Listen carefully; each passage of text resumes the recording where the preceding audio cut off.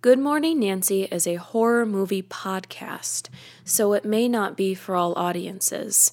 Listener discretion is advised.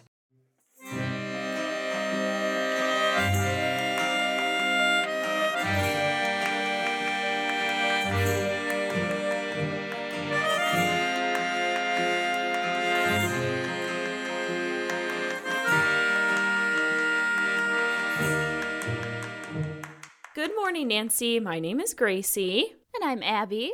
And if you're new to the show, welcome. This is Season 6, Episode 3, and we're so excited for you to join us. Gracie and I have been friends since forever, and we love talking about our favorite horror movies together and with you. All while drinking a nice cup of coffee. Today we'll be discussing the 1936 Gothic vampire film, Dracula's Daughter. It was written by Garrett Ford and directed by Lambert Hillyer. The film stars Gloria Holden, Otto Kruger, Marguerite Churchill, and Edward Van Sloan, reprising his role as Professor Van Helsing. We are not shy about spoilers, so if you haven't seen this film, we highly suggest that you pause this episode and watch it. Dracula's Daughter is also the direct sequel to the 1931 film Dracula. So we suggest that you watch that film and or listen to our episode about it. I'll link it in the show notes for you all. Okay, are you still here? Great, then let's get this morning started. So let's jump back in time real quick. In 1914, 2 years after Bram Stoker's death, a series of short stories entitled Dracula's Guest and Other Weird Stories was published. According to Elizabeth Miller, it was widely believed that Dracula's Guest is actually the deleted first chapter from the original Dracula manuscript, which the publisher felt was too long for the story.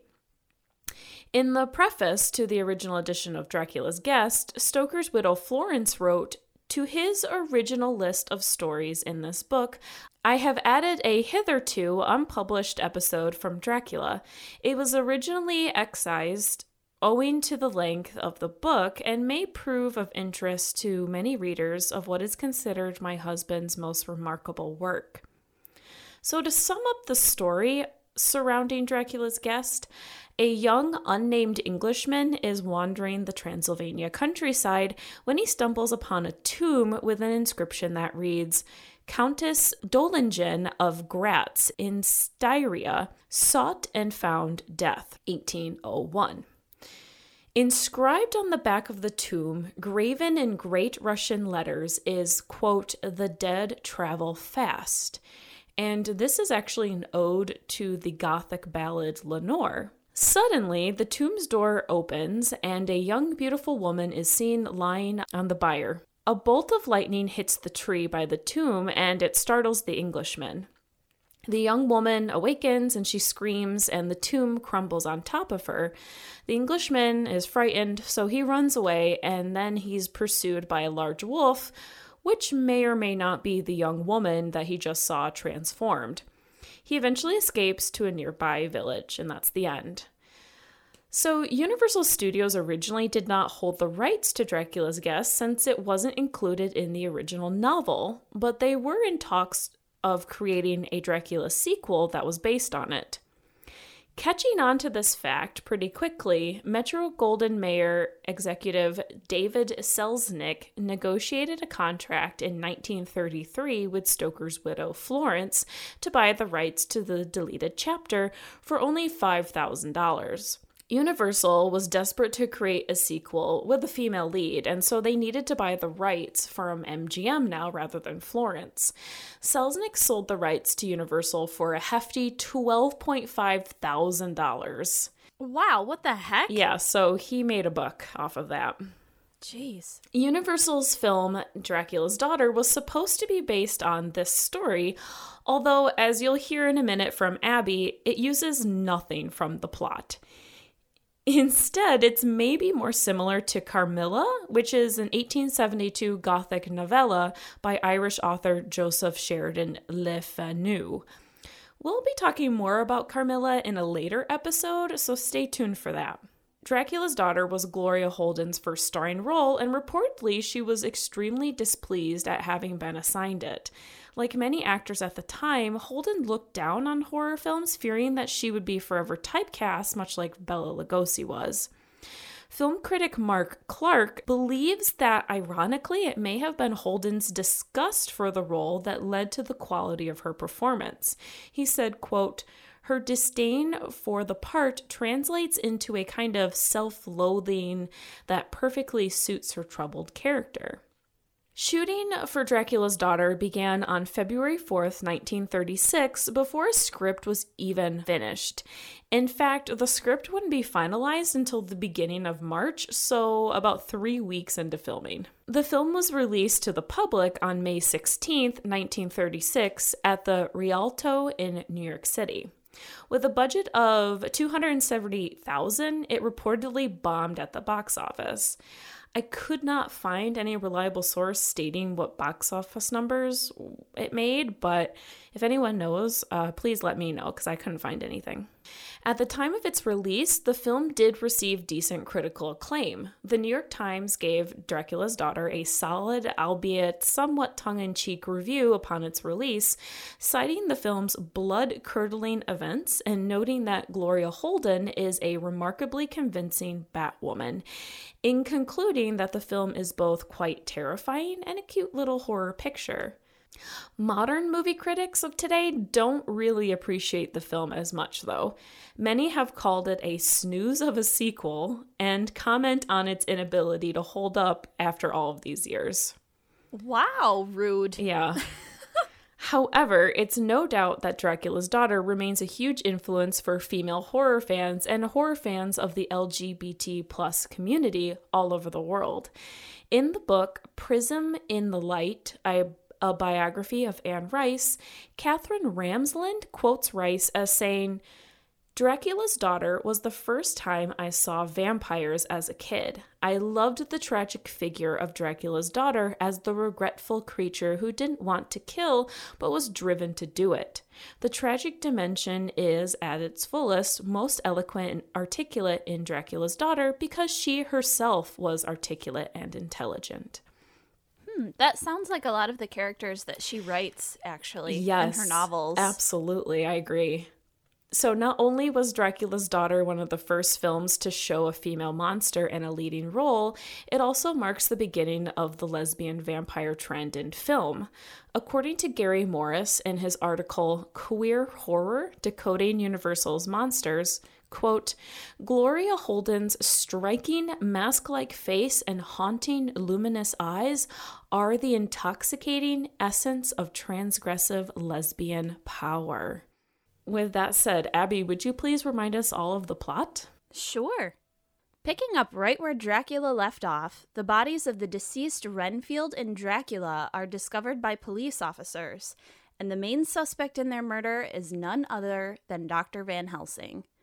He is promptly arrested, and Van Helsing explains to Sir Basil Humphrey of Scotland Yard that vampires are afoot in London, and instead of a lawyer to help prove his innocence in the case, he asks for the counsel of one of his favorite former students, a psychiatrist by the name of Dr. Garth. Meanwhile, one of the officers who had originally discovered the bodies watches over the corpses at a local jail, and a mysterious woman comes looking for the body of Dracula, urgently asking to see it. Her name is Countess Maria Zaleska, the daughter of Dracula. She is beautiful and shrouded in black, with half of her face hidden from the officer. He insists that she must get permission to see the body, but she distracts him with a large jewel ring which she uses to hypnotize him until he is unconscious. Sneaking past the officer, she takes the body of Dracula outside to a pyre with the help of her servant Sandor, where she sprinkles salt over his corpse with the aim to break his curse over her. She tells Sandor that she is now a free woman, free to roam amongst the living, but he reminds her that she cannot escape her curse and that there is death in her eyes. She cannot fight her nature and begins taking victims to quench her thirst for blood. She soon makes her way through English society and is introduced to Dr. Garth. Overhearing a conversation about the strange case with Van Helsing, Maria speaks up about wanting to become a patient of his so that he can help her overcome her dreaded curse of Dracula. She tells him that she is being controlled by forces beyond the grave, and while she doesn't say exactly what ailment of the mind is plaguing her, the doctor obliges and begins treating her, telling her that she must confront her quote-unquote addiction head-on and beat it. Hopeful, the Countess resigns to using her mind as well as Dr. Garth's advice to overcome her curse, but it is easier said than done, and she takes another young girl named Lily as a victim. While the Countess doesn't kill her completely at first, she hypnotizes her and basically puts her in a coma, draining her of blood. Lily is brought to the hospital to be seen by Dr. Garth, but no one knows really what has happened to her or where she came from. All they can tell Garth is that she has amnesia and severe blood loss, but the doctor can tell that she's been attacked by a vampire. He consults Van Helsing, and his suspicions are confirmed, but since Dracula was killed, they are left to speculate about who might have attacked her. Van Helsing tells him to find out where the attack took place, and he'd find the vampire there. After the incident, the Countess shows up at the hospital and tells the doctor that it is no use. She cannot control her urges, and there's no way that she can ever be cured, while at the same time begging him for help. She tells him of her plans to leave London forever, while admitting to the doctor that she gave in to her impulses. In turn, he offers to hypnotize her through mechanical means with a light contraption in his office. She refuses his help, saying that it's too late for experiments. As the Countess begins to lightly confess to her crimes, without giving too much detail, Lily is prepared to be treated and questioned by Dr. Garth. But the doctor knows better, and as he begins to treat the ailing young woman, the truth about the Countess is revealed. As all of this is happening in the hospital, the Countess schemes to lure Dr. Garth to Transylvania by kidnapping his secretary, a rather petulant young woman by the name of Janet Blake. Dr. Garth follows her to rescue Janet, and she demands that the doctor become her companion and spend the rest of his days with her in Transylvania. As she prepares to turn Dr. Garth, Sandor shoots her with an arrow straight through her heart in a fit of jealousy for not turning him into a vampire. Sandor lines up to shoot Dr. Garth, but Scotland Yard arrives in the nick of time and shoots Sandor. As the Countess dies, Janet's hypnosis is broken, and the reign of the Dracula's terror is over, for now. Thank you, Abby, for that wonderful plot summary. Okay, so let's talk about the Bechdel test. Yes, it passes. Zaleska and Lily speak about Lily, posing for the painting. Yes. So, yeah, that's a big moment that almost that entire scene happens without a man being named. Okay, so let's also look at Nancy's dream team test. Was the supporting cast at least 50% women? No, and I was actually kind of surprised about this, but it's not. Did a woman write, direct, or produce the film? No. Was the final girl or main character a person of color? No. Were there any openly LGBT plus characters in the film? Good question. Stay tuned to learn a lot more. So before we begin, I would like to recognize Doris V. Sutherland and her article, The Life and Times of Maria Zaleska. It is fantastic. So check it out. It's in the show notes. Also, if you hear an echo on my end or weird noises, I'm in my bathroom right now. Not that I'm the one making the weird noises in the bathroom. But sometimes the water pipes, the pipes will start creaking and stuff. So if you hear something like that, just ignore it. I'm in my bathroom recording this because it's the only space that I have right now. I have boxes all over my apartment. There's a giant wasp outside. Oh my God. In my apartment flying around, and I hate wasps. So here I am in the bathroom. So I'm sorry. Yes. Okay, let's continue. So religious symbolism in Dracula's Daughter. I'm going to read the prayer that she says right before she burns Dracula's body. So she says, "Unto Adonai and Azrael, Unto the keeping of the lords of the flame and lower pits I consign this body to be forevermore consumed in this purging fire. Let all baneful spirits that threaten the souls of men be banished by the sprinkling of this salt. Be thou exorcised, O Dracula, and thy body long undead find destruction through eternity in the name of thy dark and unholy master. In the name of all holiest, and through this cross, be the evil spirit cast out until the end of time. It's actually extremely poetic.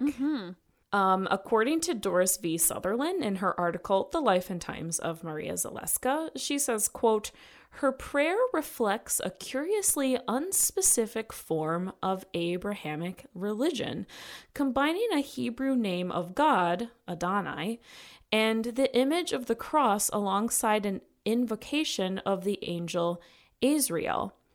While regarded as a benevolent figure in Judaism, Azrael is viewed as the angel of death in Islamic tradition.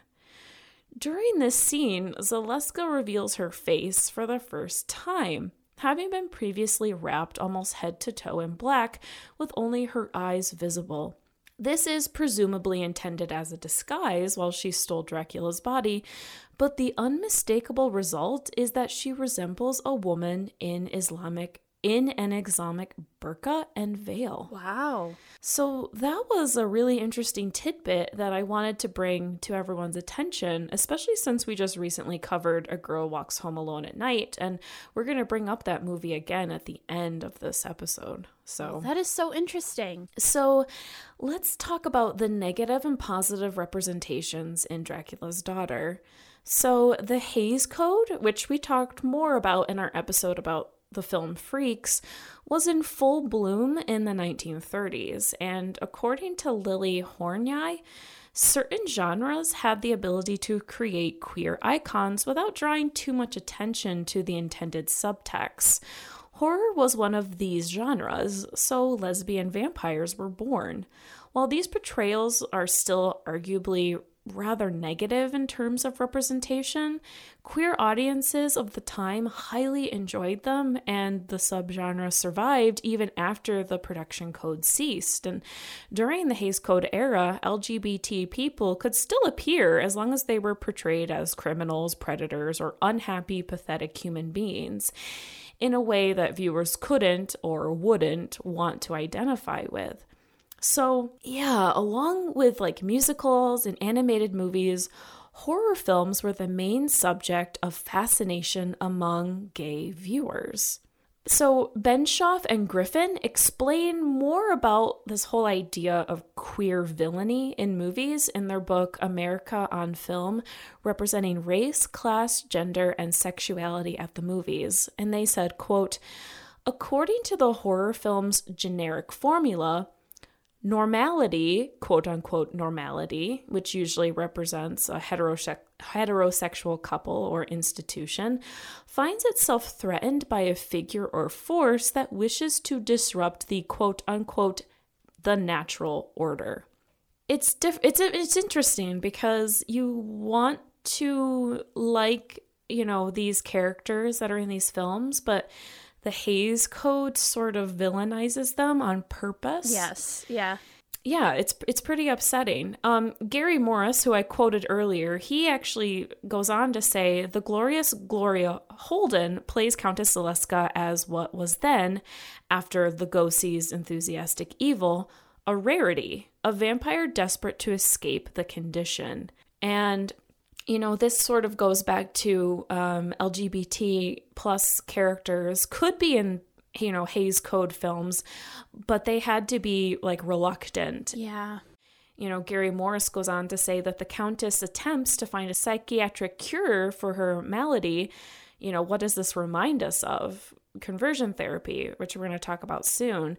And she's constantly at war with her wordless, insistent bloodlust, which most memorably appears in her slow seduction of the beautiful model Lily. And scenes of her cruising the dark streets of London, and cruising is the word that Gary Morris uses, play with society's image of the lesbian as a soulless predator. My God, it's crazy how films like this have really shaped the sentiments of how we treat gay people in our country. And now it's awesome because the tides are kind of starting to change, but it's so hard because, like you said, you want to like these films so much, and then the more you find out about them, the more you're like, oh, man. Yeah. And, the following scene is probably the most famous in the film. It's when Zaleska is at her studio, right, with the young woman Lily, and she tells her to partially undress. She says, I'm doing a study of young girls' heads and shoulders. You won't object to removing your blouse, will you? And Lily does so, and all she has is like a cami with spaghetti straps like holding it up, and then she says something like, I suppose you want me to remove these as well, like meaning her spaghetti straps. And Valeska's like, yep, that's what I want. Yes. And it's obviously a very, very sensual scene. It's played out like it's going to be a sex scene. It does not play out like it's going to be a horror scene. Unfortunately, the scene ends with Valeska attacking Lily, showing lesbian desire in this film in a not so good light. And I mean, one of the taglines for this film was, quote, save the women of London from Dracula's daughter, unquote. Oh my God. Yeah, it's too obvious that this film was meant to have lesbian undertones, but Universal Studios would still send notes about like toning it down.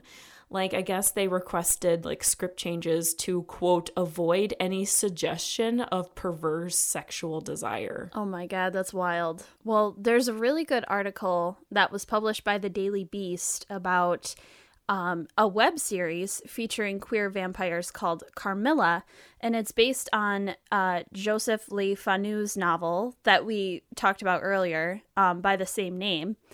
And author Amy Zimmerman explains it's not hard to draw a connection between the queer and the monstrous. At the heart of every horror story is a monster that threatens to upend a community's entire way of life. The monster is the abnormal creature that barges into an idyllic world and makes it strange. As Karen Tongson, an associate professor of gender studies and English at USC, told the Los Angeles Times, people who lived with a lot of their love and their passion in the closet, or who felt demonized in the broader culture, it's very easy to find points of identification with monsters.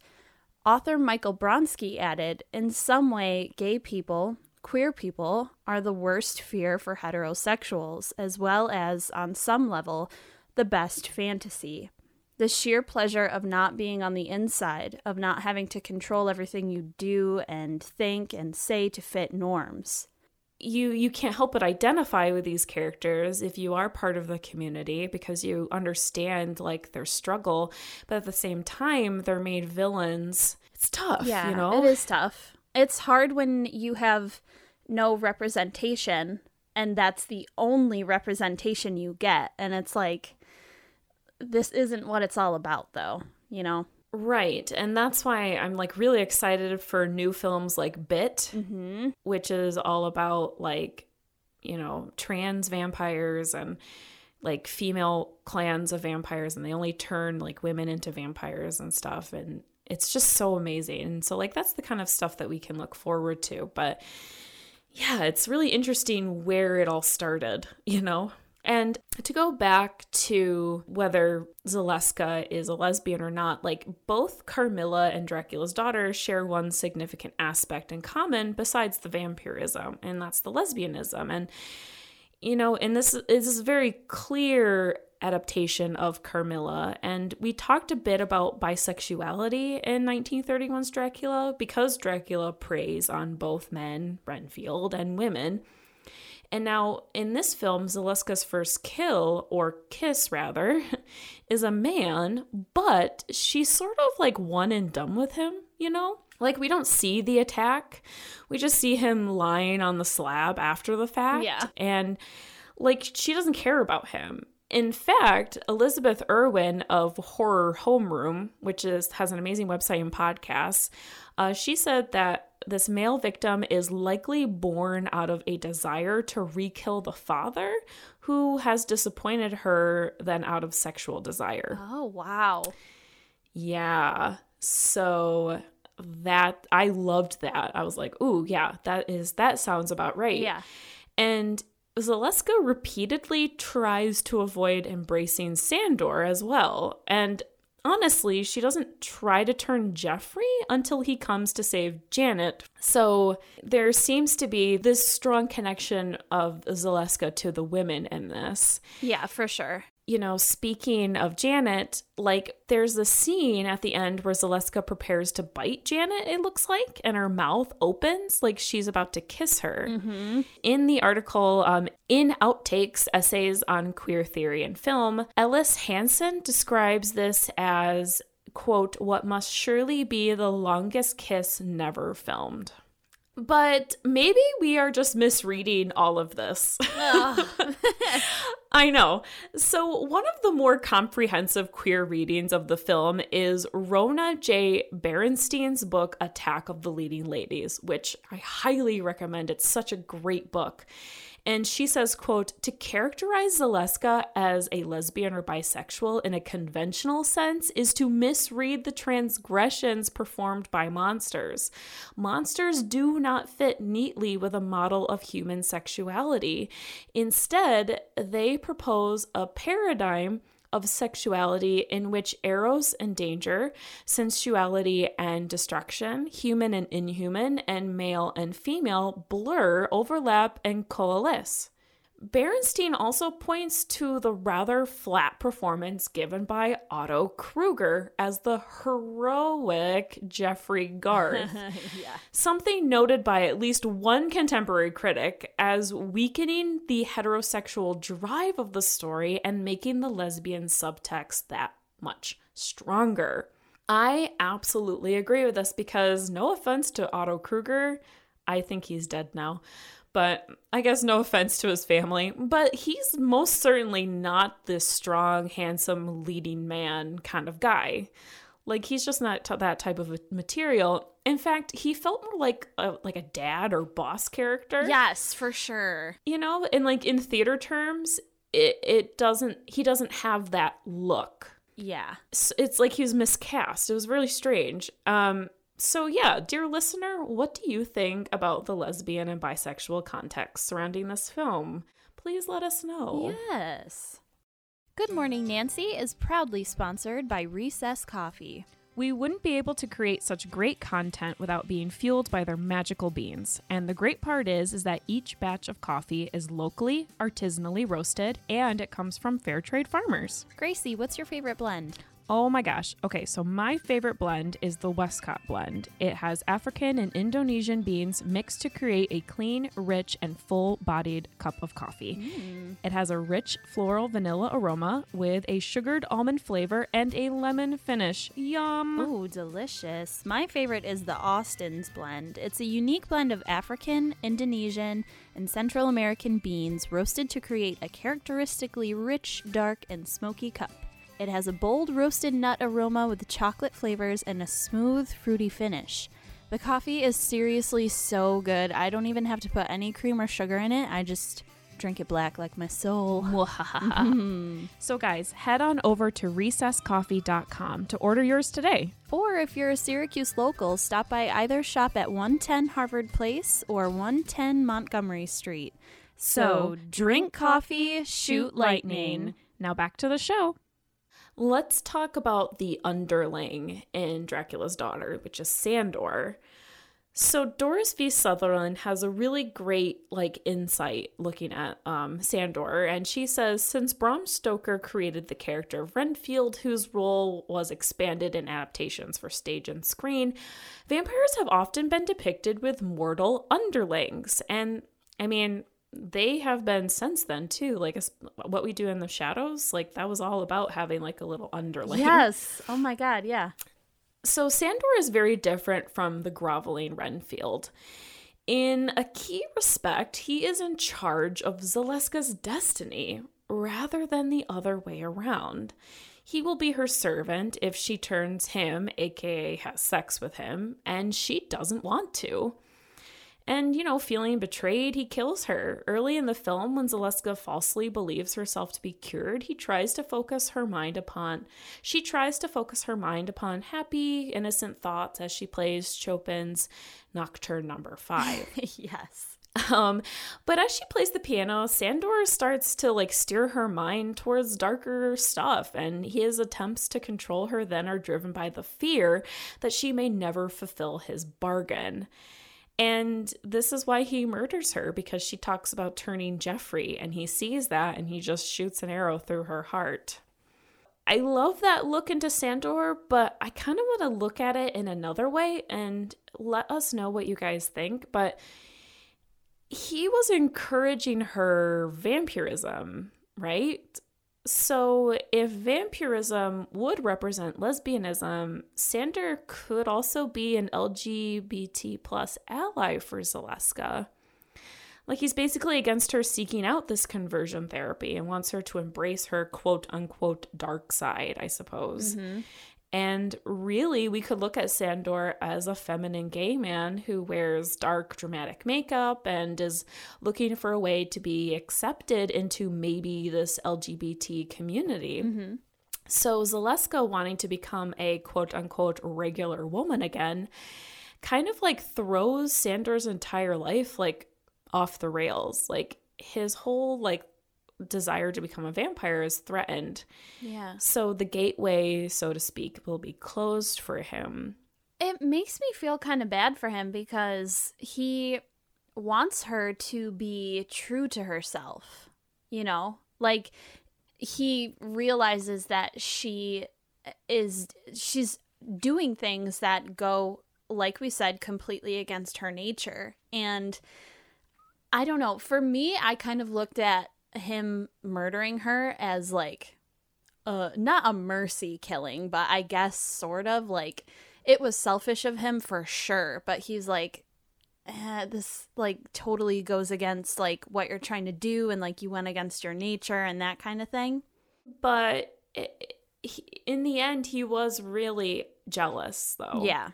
There was some toxicity, though, with him, because he's controlling her not so much for her benefit, I feel but for his. Oh, yeah. So that's why I feel he's not really that much of an ally. He's sort of an ally in disguise. Oh, right, yeah.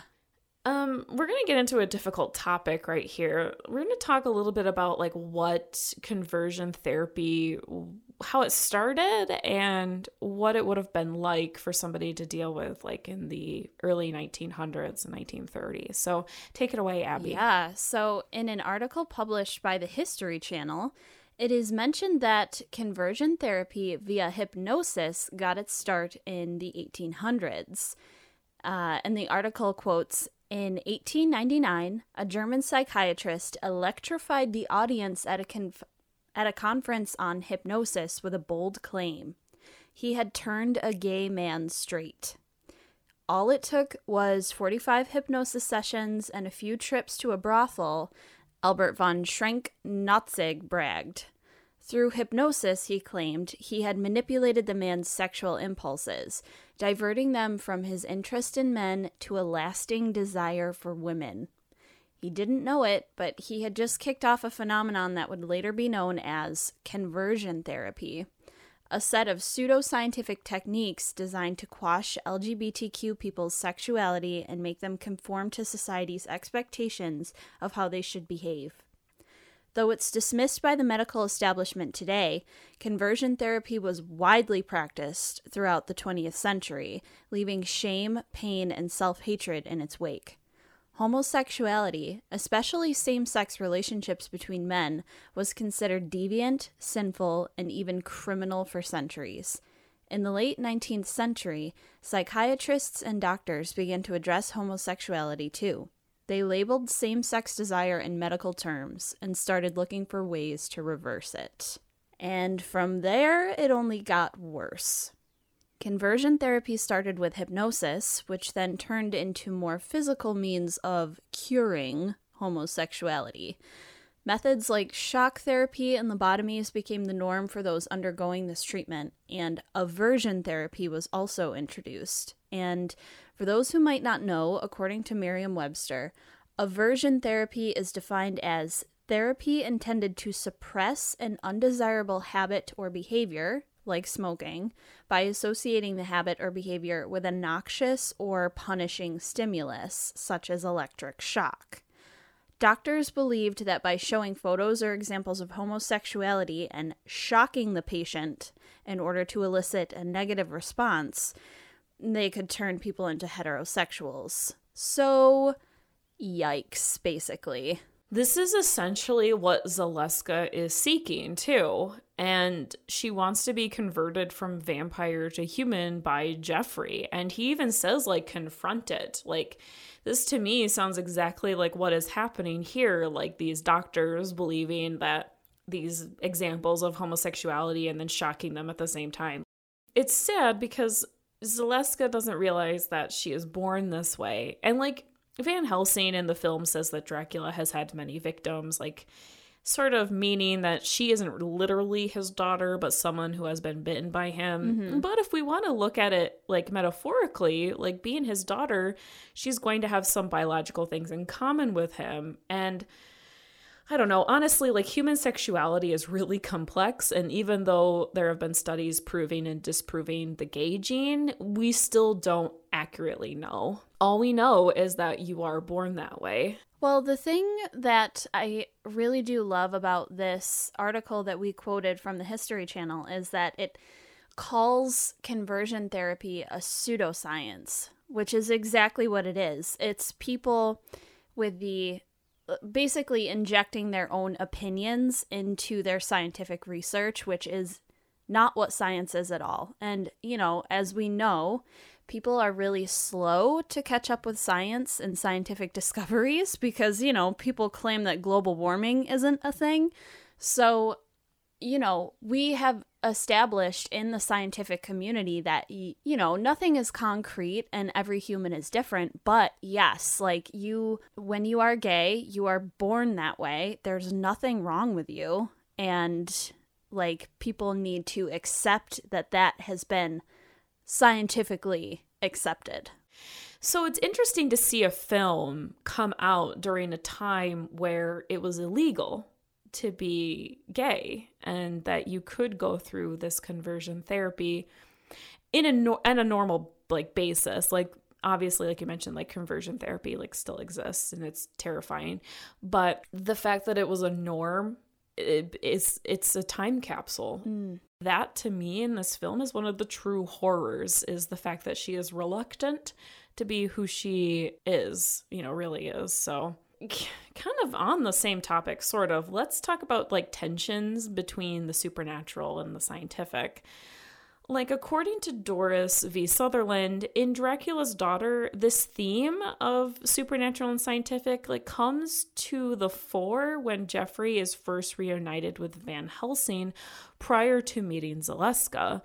The vampire-slaying professor asks Jeffrey who can define the boundary line between the superstition of today and the scientific fact of tomorrow, and cites hypnosis as a phenomenon that gained acceptance despite being once dismissed.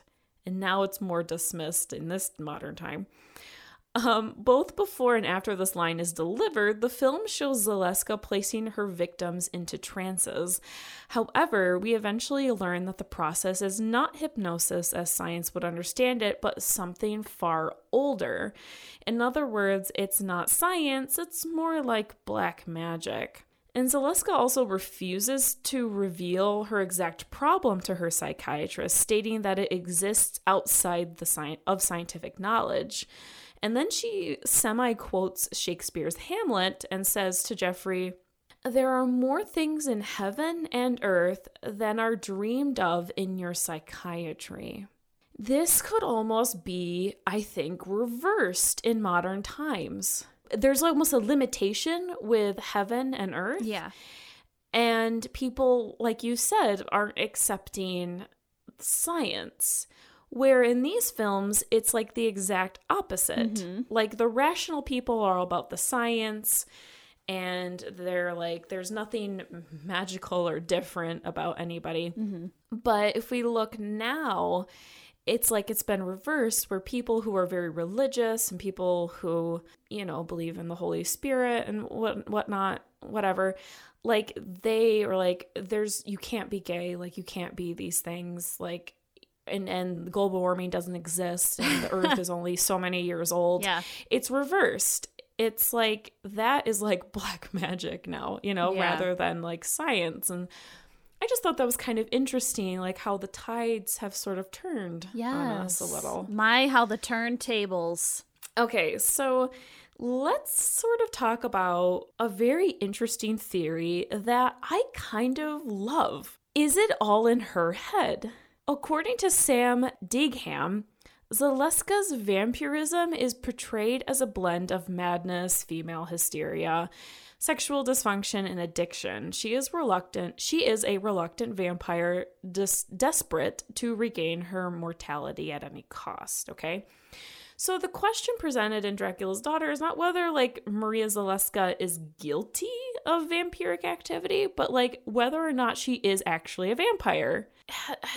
She seems to have been a practicing vampire for so long, like for like hundreds of years. In fact, Van Helsing says at the end of the film, like, she's just as beautiful as she was 100 years ago. So she's obviously been a vampire for a long time, yet she doesn't seem to know how it works. And it's like she honestly thinks like her condition is something that could be cured by psychiatry. And like never at any point do we see her be any sort of supernatural person. Like she hypnotizes people with a ring, but anybody can learn hypnosis.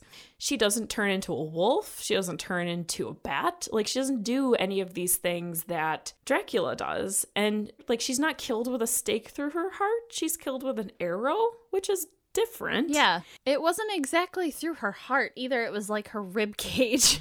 That's true. And I was like, I feel like if she was really a vampire, they would make it a point to show, no pun intended, they would make it a point to show it like going through her heart. And we never see like if the sun like affects her. At one point she touches a cross. Yes. And she doesn't look at it, but she can touch it. And Sandor, who isn't even a vampire yet, can like... he avoids it as well. Yeah. And it's so weird. It's like they're playing a game. It's like it's not real. It's like Vampire the Masquerade.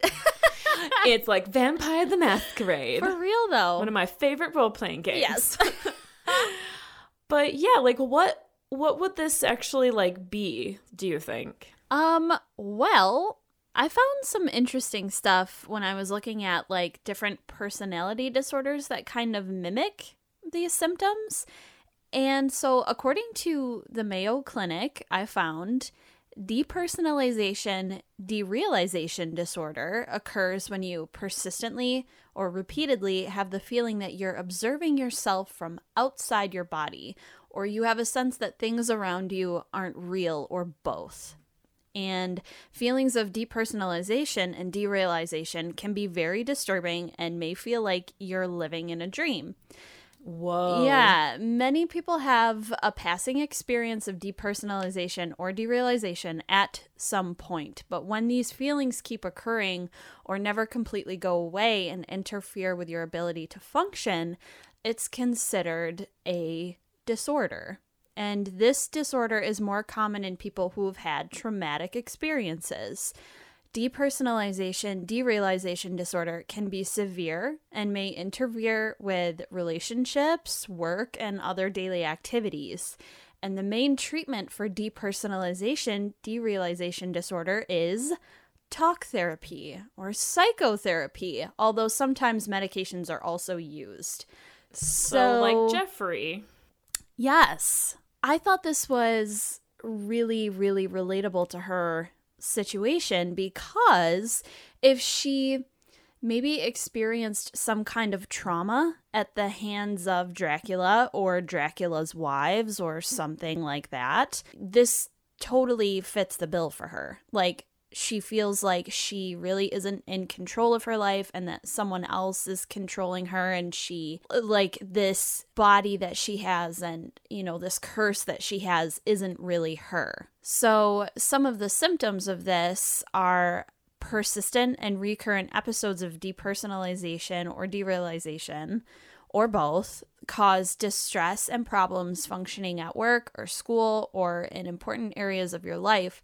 And during these episodes, you're aware that your sense of detachment is only a feeling and not reality. And the experience and feelings of the disorder can be difficult to describe. Worrying about, quote unquote, going crazy can cause you to become preoccupied with checking that you exist and determining what's actually real. Well, and she says that she can't describe what is happening to her, to Jeffrey. Right. And which it's like, I want blood. That's what I want. But she can't even tell him that. Yeah, exactly. So, and it's like, we never really see her in the act. So who's to say that, like, she's actually doing these things and that maybe she is imagining, like, a separate reality. Like, she knows that they are just feelings and that it's not actually reality, but it's sort of like she's living a double life almost. So let's talk about our final thought, which is female vampires and the feminist agenda. So according to Genevieve Valentine, who has probably one of the best names on planet Earth, in her article, How the Vampire Became the Film's Most Feminist Monster, she says, quote, "The image of the cinematic vampire femme fatale is so ubiquitous, it's strange to think that Dracula's Daughter, its earliest iteration, was the only one of its kind for a generation." It becomes markedly less strange, though, when these characters are seen as dots on a timeline, with a rise in cinematic vampire women paralleling changing social attitudes about feminism. What easier form is there for ambitious women than a monster? And what better way to subvert derogatory attitudes than by making them infinitely powerful and alluring? Zaleska, longing to escape from patriarchal obligations, became the first on-screen vampire with a feminist agenda. Like, appearing less than a generation after the American suffrage, a mere 8 years after full UK suffrage, and 3 years before Countess Zaleska could have voted in Romania, that's no small feat. Vampirism is a charmingly reliable metaphor for a particular brand of cinematic feminism. There's no more economical embodiment of the powerful woman as both terrifyingly predatory and soothingly seductive. The vampiric woman reflects both the horror premise that a powerful woman is a direct threat, a literal bloodsucker out for domination, and the fantasy premise that even if a woman who casts no reflection is out to kill you, she'll still take the time to look her best. And as the cultural discussions around feminism shift, so too do on-screen portrayals of vampire women. And that is what's so great, because, like, we're going to start with Dracula's Daughter and we're going to then hit the middle, which is like a girl walks home alone at night. And then currently, which is like a bit, vampirism has changed with feminism. It's so amazing. And Genevieve Valentine goes on and says, vampirism is in film is largely its own occupation. Cinematic vampires are consumed for the hunt for blood, the search for love, or the nature of immortality itself.